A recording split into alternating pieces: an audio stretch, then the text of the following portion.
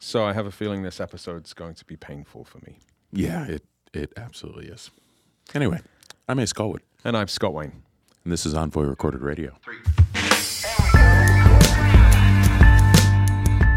All right, should we start with the murder trailer? Yeah. So yesterday, we got off the river, and look, I'd done all the work for this. I loaded the trailer. I left it. No, I didn't. I parked the car at the bottom of the river, and then I got all you had to do was show up at 7 o'clock, which you did. Are you just framing You your pretended to pump up exhaustion? a board. I was exhausted. We came off the river. We got in the car, drove up, and what did I do to the trailer that we own? You ran directly into it. Just drove straight into it. It was right in front of me. In your and I daughter's drove car. straight into Not even your own Yeah, car. that's true. All Yeah. of that. Yeah. But you had reversed into said same trailer a few weeks earlier. Look, all I'm saying is the scoreboard is reading Envoy Trailer 2, These Muppets 0. Yeah, I backed directly into the trailer. And so when I got out to the river, your girls asked, because clearly you had told them I'm an idiot. This is, 4 hours before you backed into the same trailer. They said, Uncle Ace, what happened to the trailer here? And I said, water buffalo are dangerous beasts. And yeah, now you've got to explain how a water buffalo both hit the car and the trailer later in the day. Yeah. Good job. All right. Penguins. You were dressed as a penguin in our last episode. And I was dressed as a penguin. We've had several people send us articles about penguins. And apparently their mating habits. Did you want to comment on this? No, not particularly on mating habits of penguins. But I was reading this really cool article. I don't know if it was cool. I thought it was interesting, entitled "How Emotionally Intelligent People Use the Penguin Rule to Become Extraordinarily Persuasive." What is the penguin rule? So the penguin rule is fascinating. Basically, what the article talks about is how we often orient to a term as we're with a group of people and we use terminology, and we often think that everybody is thinking the same thing we are. I think when we talk about psychological safety, that is one of those things. I'll come back to that in a second. But they use the word penguin as an example here. So they studied people's understanding of the word penguin. And what they found is there are 10 to 30, this is a quote, quantifiably different concept variants when one says penguin. And one would expect that a penguin's a very easy term to orient to. But some people, when they think of penguin, think about the term heavy. Some think light. Anybody who sees a penguin waddle would think it's a really heavy thing. But some think they're birds, and they have bird skeletons, which are typically lighter. Some people think a penguin is noisy. Others think it's like a finch or a dolphin. And so the probability, another quote, probability two people selected at random will share the same concept about penguins is around 12%. That's very low. It's very low. And so we often particularly in our work, people think we are parsing terminology. And no, I call it definitional excellence. If we start with the foundation of just defining the thing we're talking about, it expedites our ability to get to some consensus or a decision for an organization. And that assumption that everybody uses the same terms, we've seen this with NASA, we've seen this with boards across the world.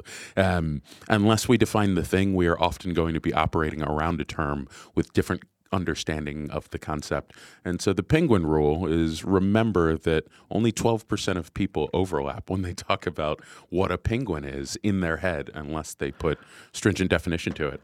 And we should probably do that. I do love this. Yeah, it's really cool.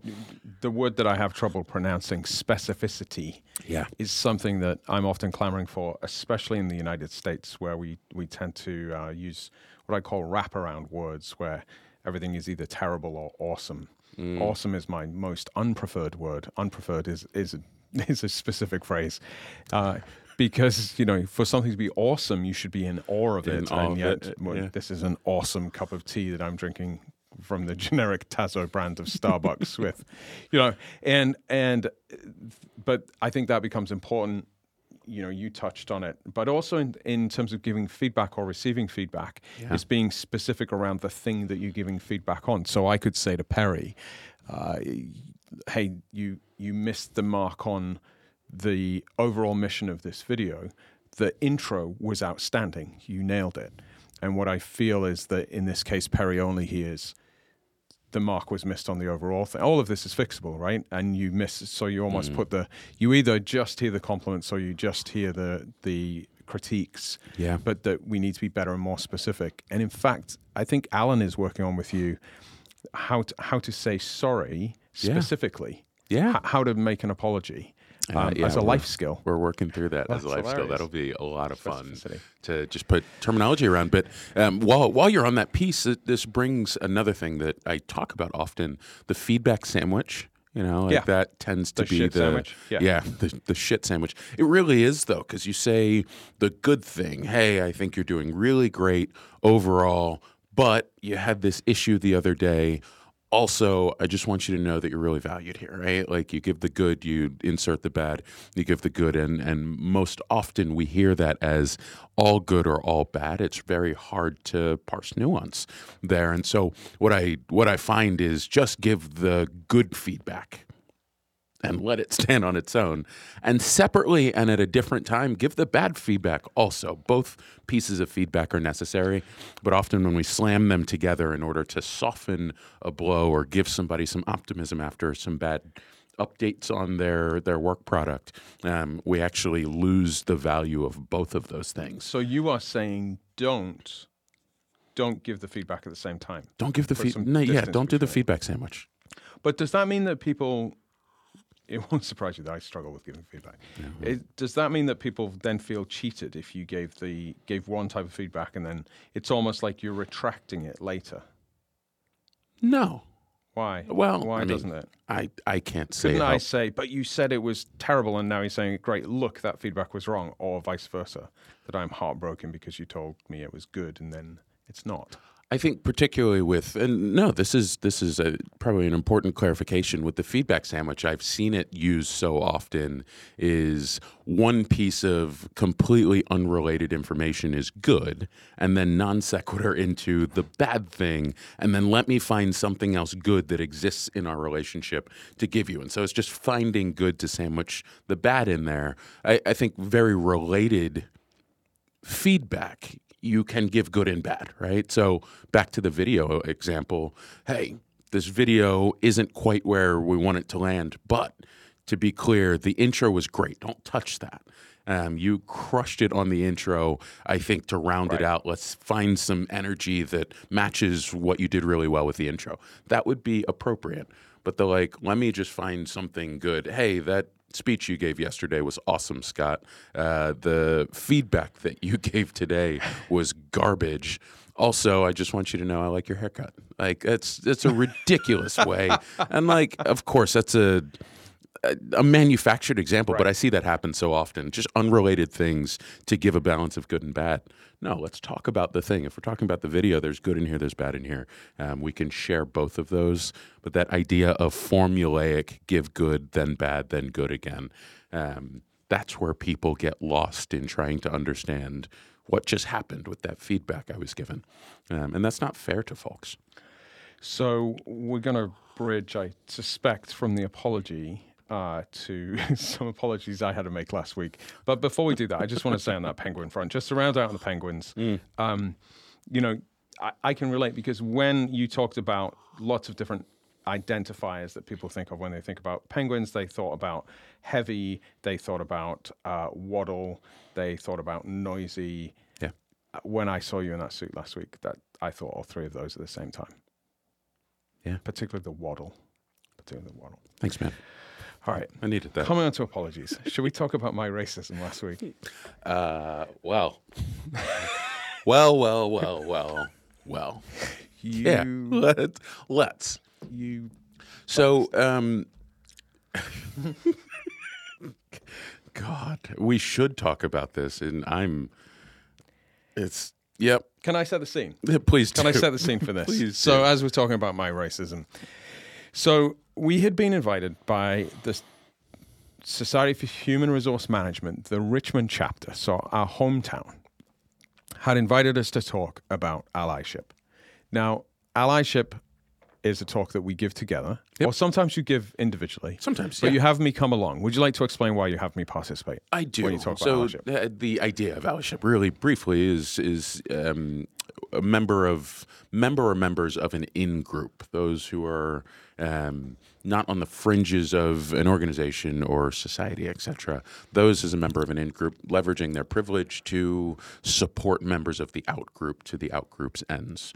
So allyship, we often see men allying with women and heterosexual folks allying with people with different sexual identities, so on and so forth. And so this allyship talk is, how does one build a partnership with the outgroup? And it requires knowing what they need and building rapport and relationship and knowing what our motive is. And so I bring Scott along as the pasty white man, as he says, his words, not mine, to ask some of the uncomfortable questions that an audience might not ask, but is often wondering. And so we get this back and forth of, what does it look like? What does it feel like? Hey, but let me dig there a little bit so I can understand it better. And I think Scott plays that role very well, and also brings some very real partnership building mechanics to the conversation. I love how you describe me as Scott, as if I'm this third-party product that you just put on stage. I'm here. I'm you're still having a here. Conversation with you. Yeah, my bad. So yes, this is true, and it generally goes very well. It does. And we like the impact that it has. I'm always a little nervous before we deliver it, because I'm the white man on stage about to talk about allyship. Now, with this audience in particular, though, I was feeling the pressure because we haven't spoken in our hometown in a long time. So it's a hometown audience that we're coming back to. And I know this group very, very well. Because from early days of starting up a decade ago, we did some things with this group. So know a lot of people there. Not unusual, actually, for us to be in a setting where people presume that you know a lot of people, but actually I know a lot of people and you don't. It's another one of those. And then we got to know Sherm during COVID, because Sherm partnered with us in the very early days when we were learning how to do virtual gigs, and just rolled with us as we ran around with cables and rubber bands and chewing gum to try to make it all work. So they're gems. So there was a lot in this.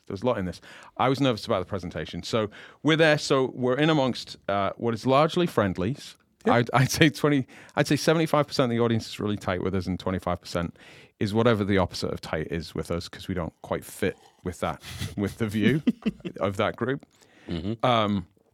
And you were going to talk about how you get pilloried from the right for being too progressive, but more pilloried from the left for not being pushing enough. Pure enough, right? Yeah.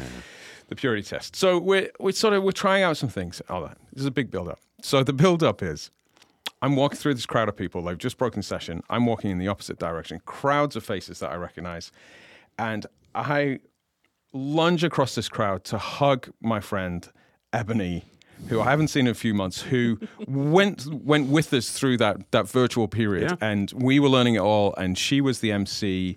She was actually very nervous on camera at first, and we sort of worked together, and then just nailed it. And we don't see a lot of each other, but we message back and forth. And so Ebony has this beautiful bald head, just like mine. Well, hers is beautiful, mine isn't. And she always wears these amazing, like, very fashion glasses, the sort that you would wear, actually. And I see her across the crowd, I lunge across this group. We're heading in the opposite direction. I give her this big hug, and I kind of banter for a while. I get this big hug back. But then I realize the banter isn't quite what I'd expect from Ebony. And we sort of wrap up, and there's like those tides of movement at these conferences. And then I head out to the courtyard to meet with you. And I see Perry taking photographs of my friend Ebony. And I realize I have just hugged somebody that I thought was Ebony that wasn't. Yeah. At a DEI conference. So you can't make this up. So just to be clear, God, there are times that you were just the worst. So I sit down opposite you, mortified, like absolutely mortified. And say to you, and at the point I say, you went, you confused that woman for Ebony, didn't you? And I said, yeah.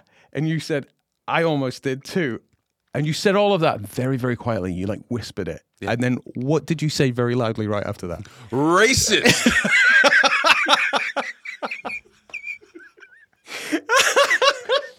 which and I just thought wanted was to hilarious. crawl under a table. Yeah. Anyway. Yeah. It was great. Just to be clear, I had met Trinace before, who is the person that I hugged. And she and Ebony walked up at the end of the session and thought it was very funny. But that does not remove my mortification. No. It was awful. Nor should It was awful. And I think I've just leaned in. So anyway, for those who say I'm performative when we're talking about these things, and I'm, all of that. You might be right. Absolute gems. What I will say, though, there's a theory for this. Is there? Yeah, there is. I was not gonna, if I'd have thought not gonna that Dr. excuse you. Venblen von Schnodenstein was going to save me, it wasn't about this. What did he say? He shall come to your rescue today. No, there have been a number of neuroscience experiments of late trying to figure out that phrase, all of you people look alike, and you're not allowed to ask what I mean by you people, but you know. No, but like finding groups, particularly along demographic lines, to our brains, people of other races really do look alike. It is. Is this a study? Is this a genuine study, or is this? It is.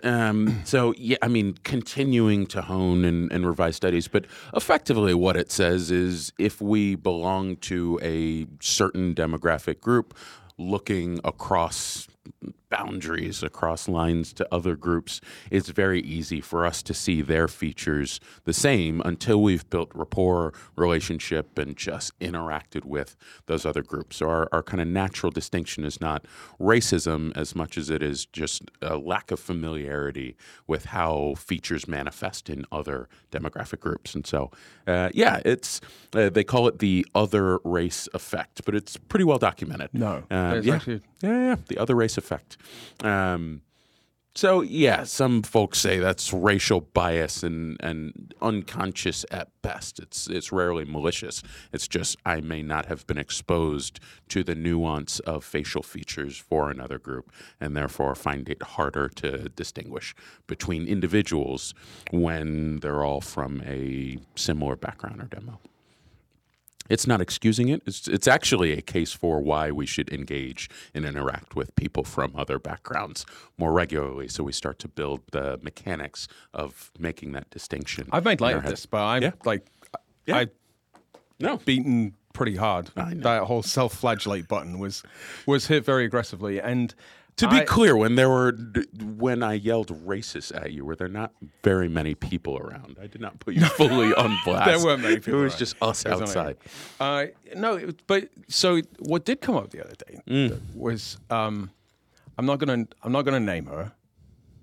Mate, no, I won't. But you know her well. She was describing being at what does Salesforce call that thing where they all get together? It's like SalesCon or something like that. It's not SalesCon. It's got a name. They spend billions of dollars on it, and we can't remember the name of it. But it's where all the Salesforce users come together. And she works in tech, and she had sent us a message, or maybe it was just me, but it was Dreamforce. Yeah. That's not when I think about something called Dreamforce. I don't think of a bunch of techies. Stop talking. Stop. Anyway. So she had sent a message that said, I'm really having trouble remembering people's names because all these men look the same and they all wear the same clothes. I was kind of interested. Now, I would love to put up a picture of Trinace and Ebony to illustrate how similar they look. And in their LinkedIn profiles, they look nothing like each other. They were simply wearing similar, they had the same hairstyle and the same glasses and same style of clothing. Yep. Which is a little bit of this point around the Salesforce guys, which I think, but that would fit with it's sort of a tech bros or tech sales bros are kind of their own, I don't know what the word is. Yeah, I burnt my Patagonia vest as soon as I left the tech sector. I didn't actually. I didn't burn it. It's a very good vest. But but I know what you mean. Conceptually, yeah. But she was genuinely saying she couldn't tell them apart and would confuse. Yeah. So there's this is the last thing I'll say on this. There was a I don't know why I'm extending this conversation. Gingham, I want to move through it. I love it though. That gingham shirt from J. Crew that everybody had the blue. Yeah. There was just Instagram accounts that popped up of just swaths of tech bros in there.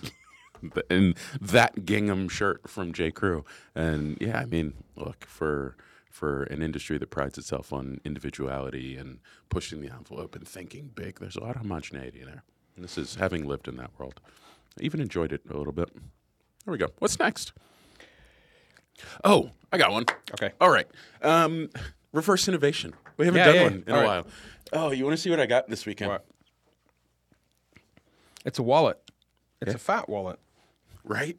Why did you make that distinction? Because it's well. No, this is curious. I think you're about to lean. Well, it has lots of cards in it. Yeah. There's all kinds of cards in it.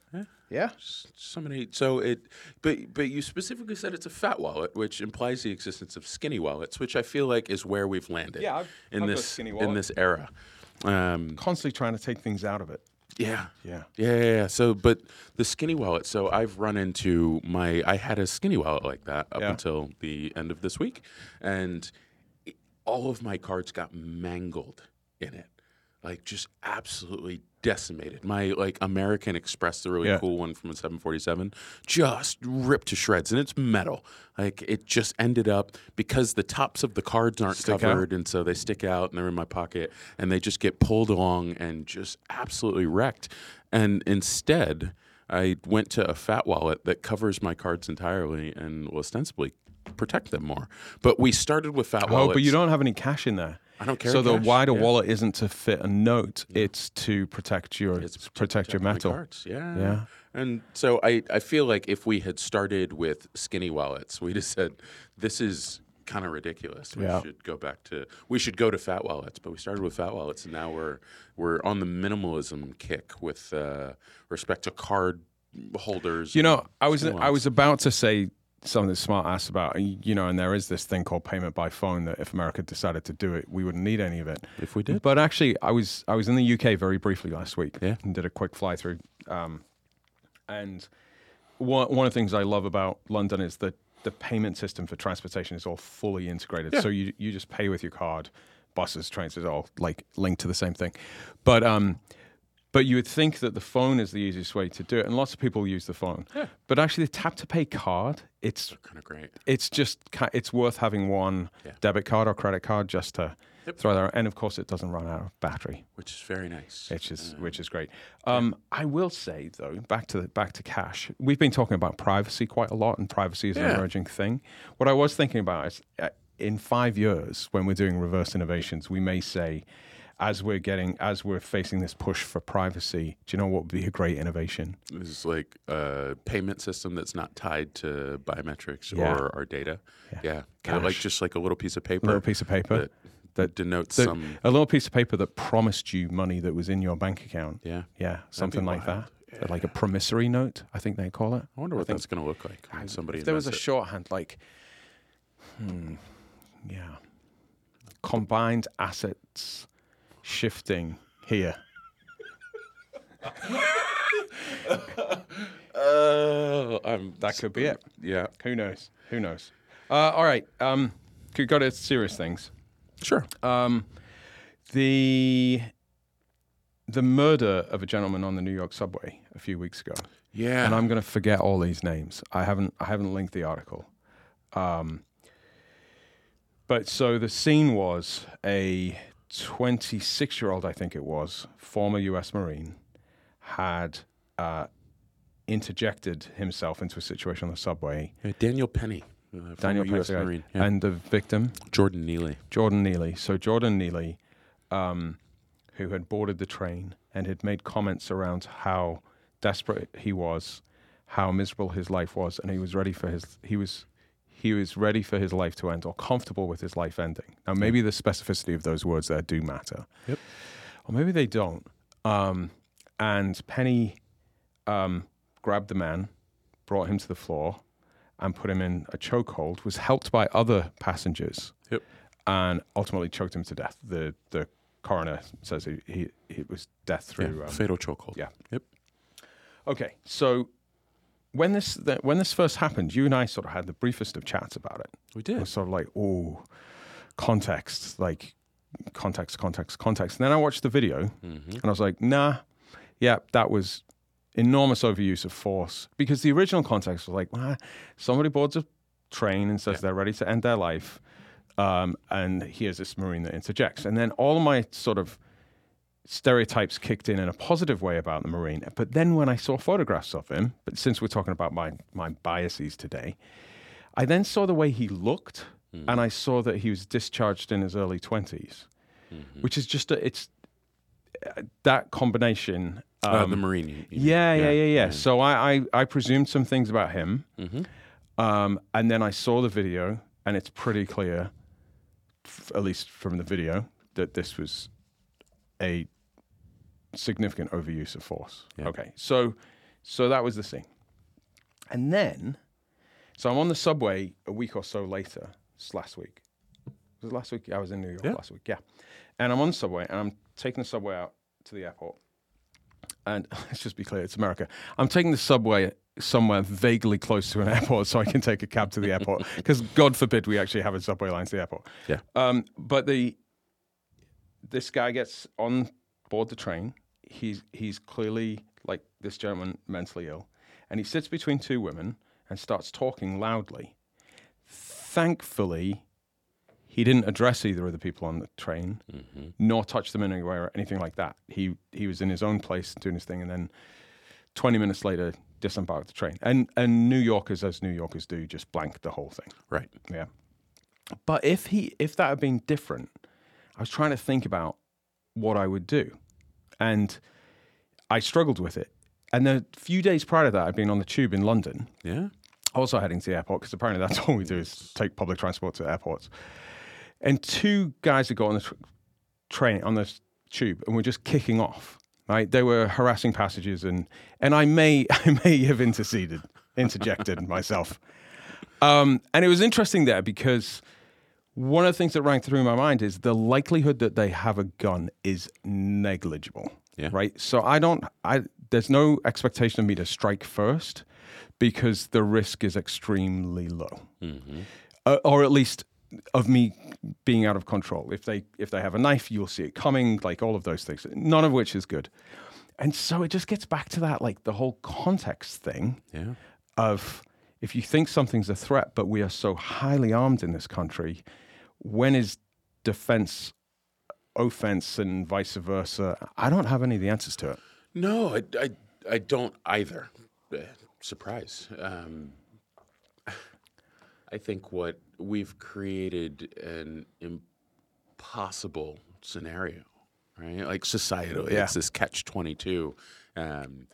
See something, say something is the adage, right? And how many people know what they're seeing in the first place, right? We were in D.C. Earlier, end of last year. We were in D.C. We're walking down by DuPont. The machete guy. Yeah. And you and I both separately clocked. We were with a female friend of ours. I don't even remember who it was. But you and I, from about 30 yards out, clocked a guy running toward us. At about 20 yards out, we clocked that he had a machete in his hand, or a long knife, like just a massive knife.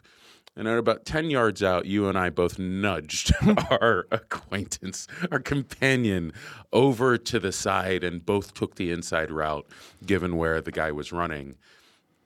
And we didn't do anything, but we were both on alert immediately. And I'm not sure how many people would have clocked 30 yards out or 20 yards out that there were a knife in that guy's hand. Like, we clocked it, we saw it, we adjusted our course appropriately. But I don't know that there are many people out there who can assess threat, physical harm, violence really well in real time and then make an appropriate decision and then do something about it to either avoid harm or avoid some negative scenario to the people around that. It's impossible. And then what do? Yeah. Once you're in that, I just need Jamie Jones Miller. If you're listening, this clearly doesn't apply to the Uber we were in Columbia, South Carolina, a few weeks ago. That's a whole separate story. More stories. No, but that machete, I believe, is legal in DC. Yeah. Like so again, arguably, strike first.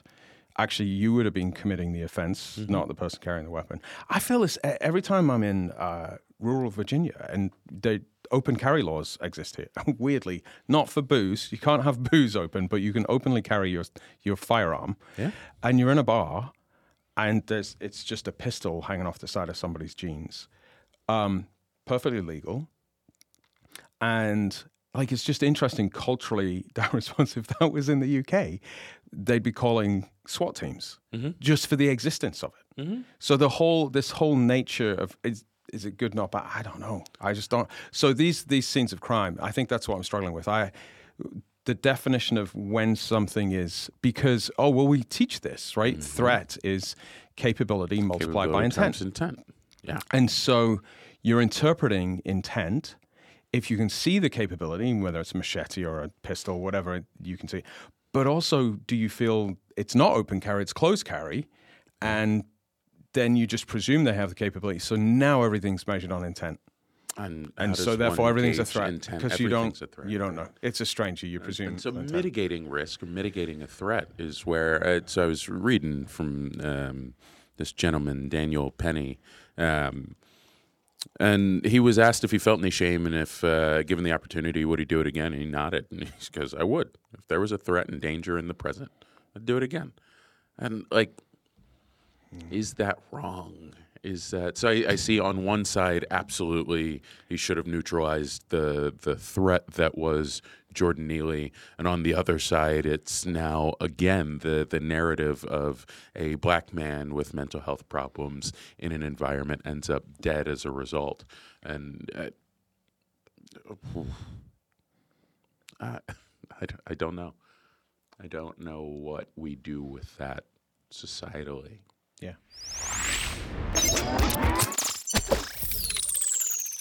In travel news this week. Oh, the Austrians. Okay.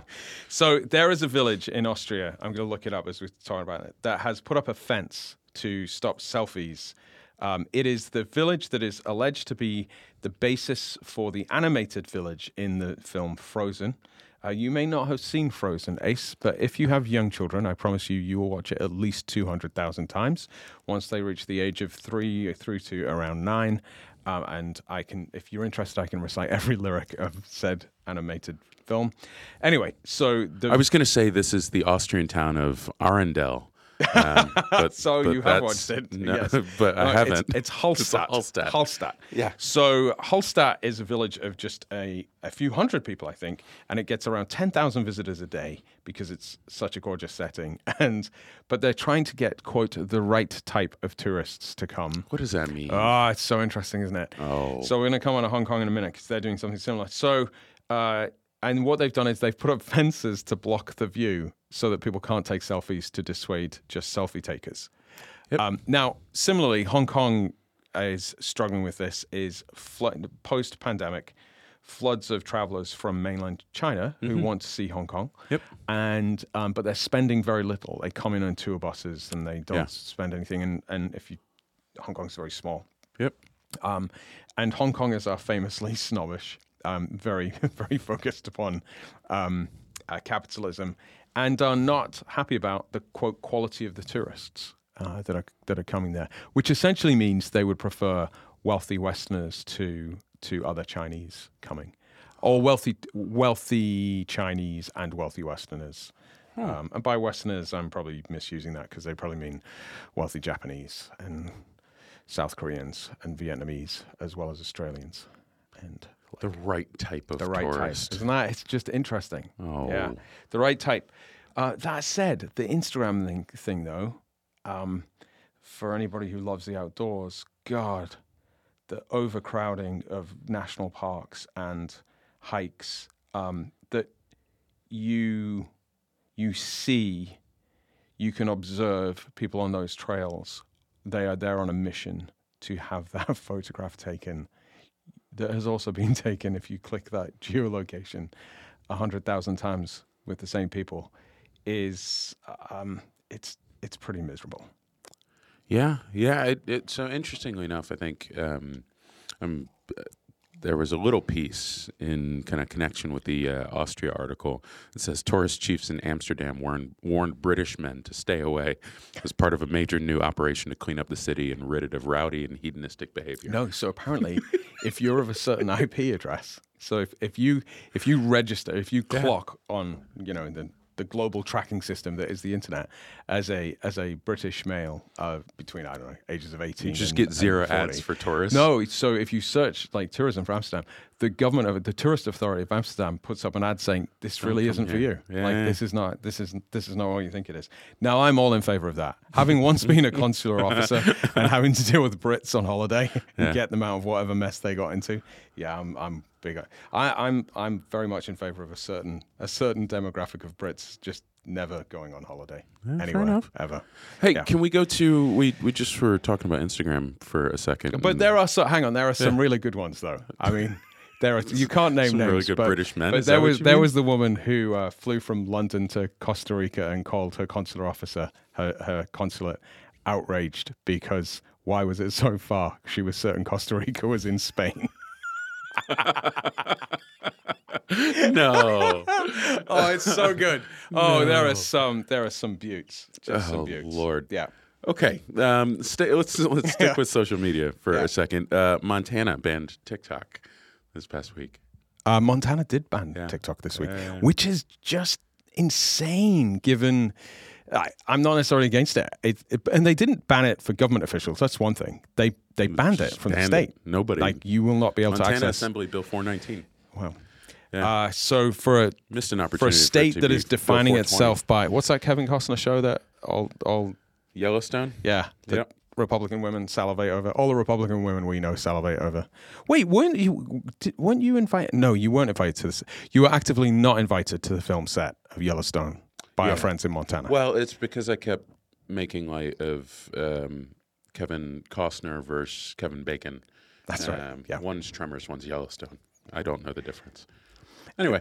So for a state that's all about liberty and freedom, determining. So the anti-China push has outweighed the liberty push, which is very, very fascinating. It's a measure on the.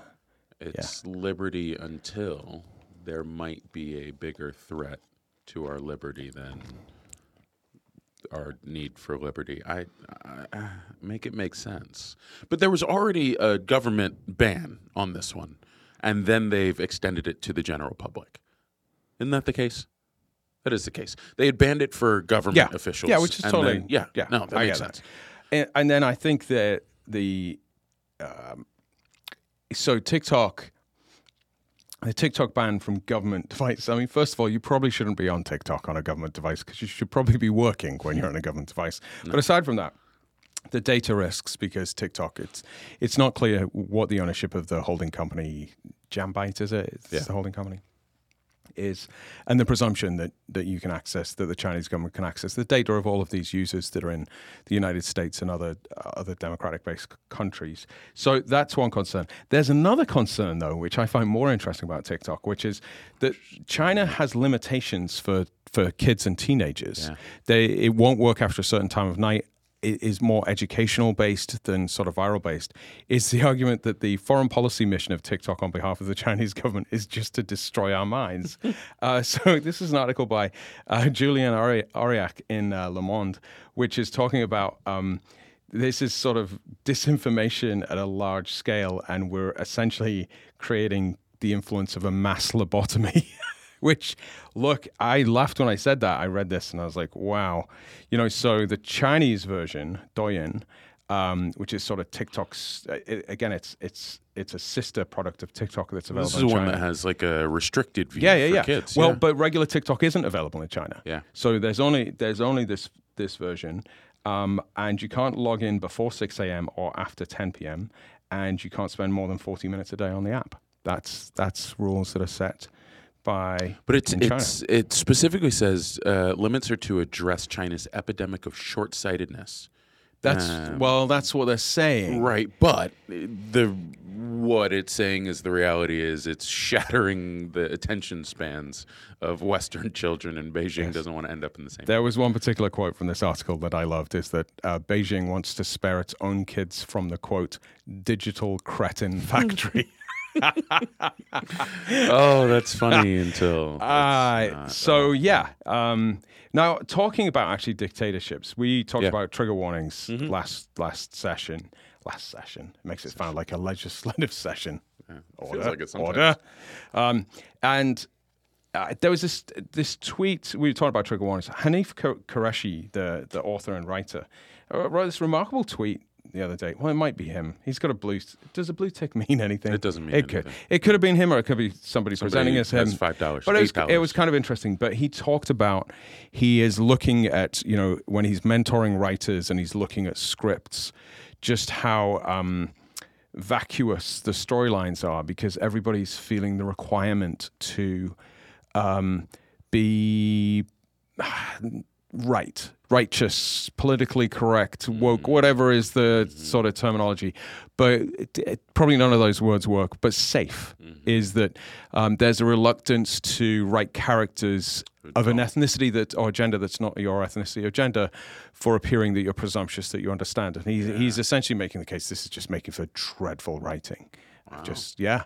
And encouraging people to be brave. And he said the line is, I wonder whether I would even have a career now. I'm relieved not to be a young writer today, working in this atmosphere of self-consciousness and trepidation, this North Korea of the mind. I thought it was interesting.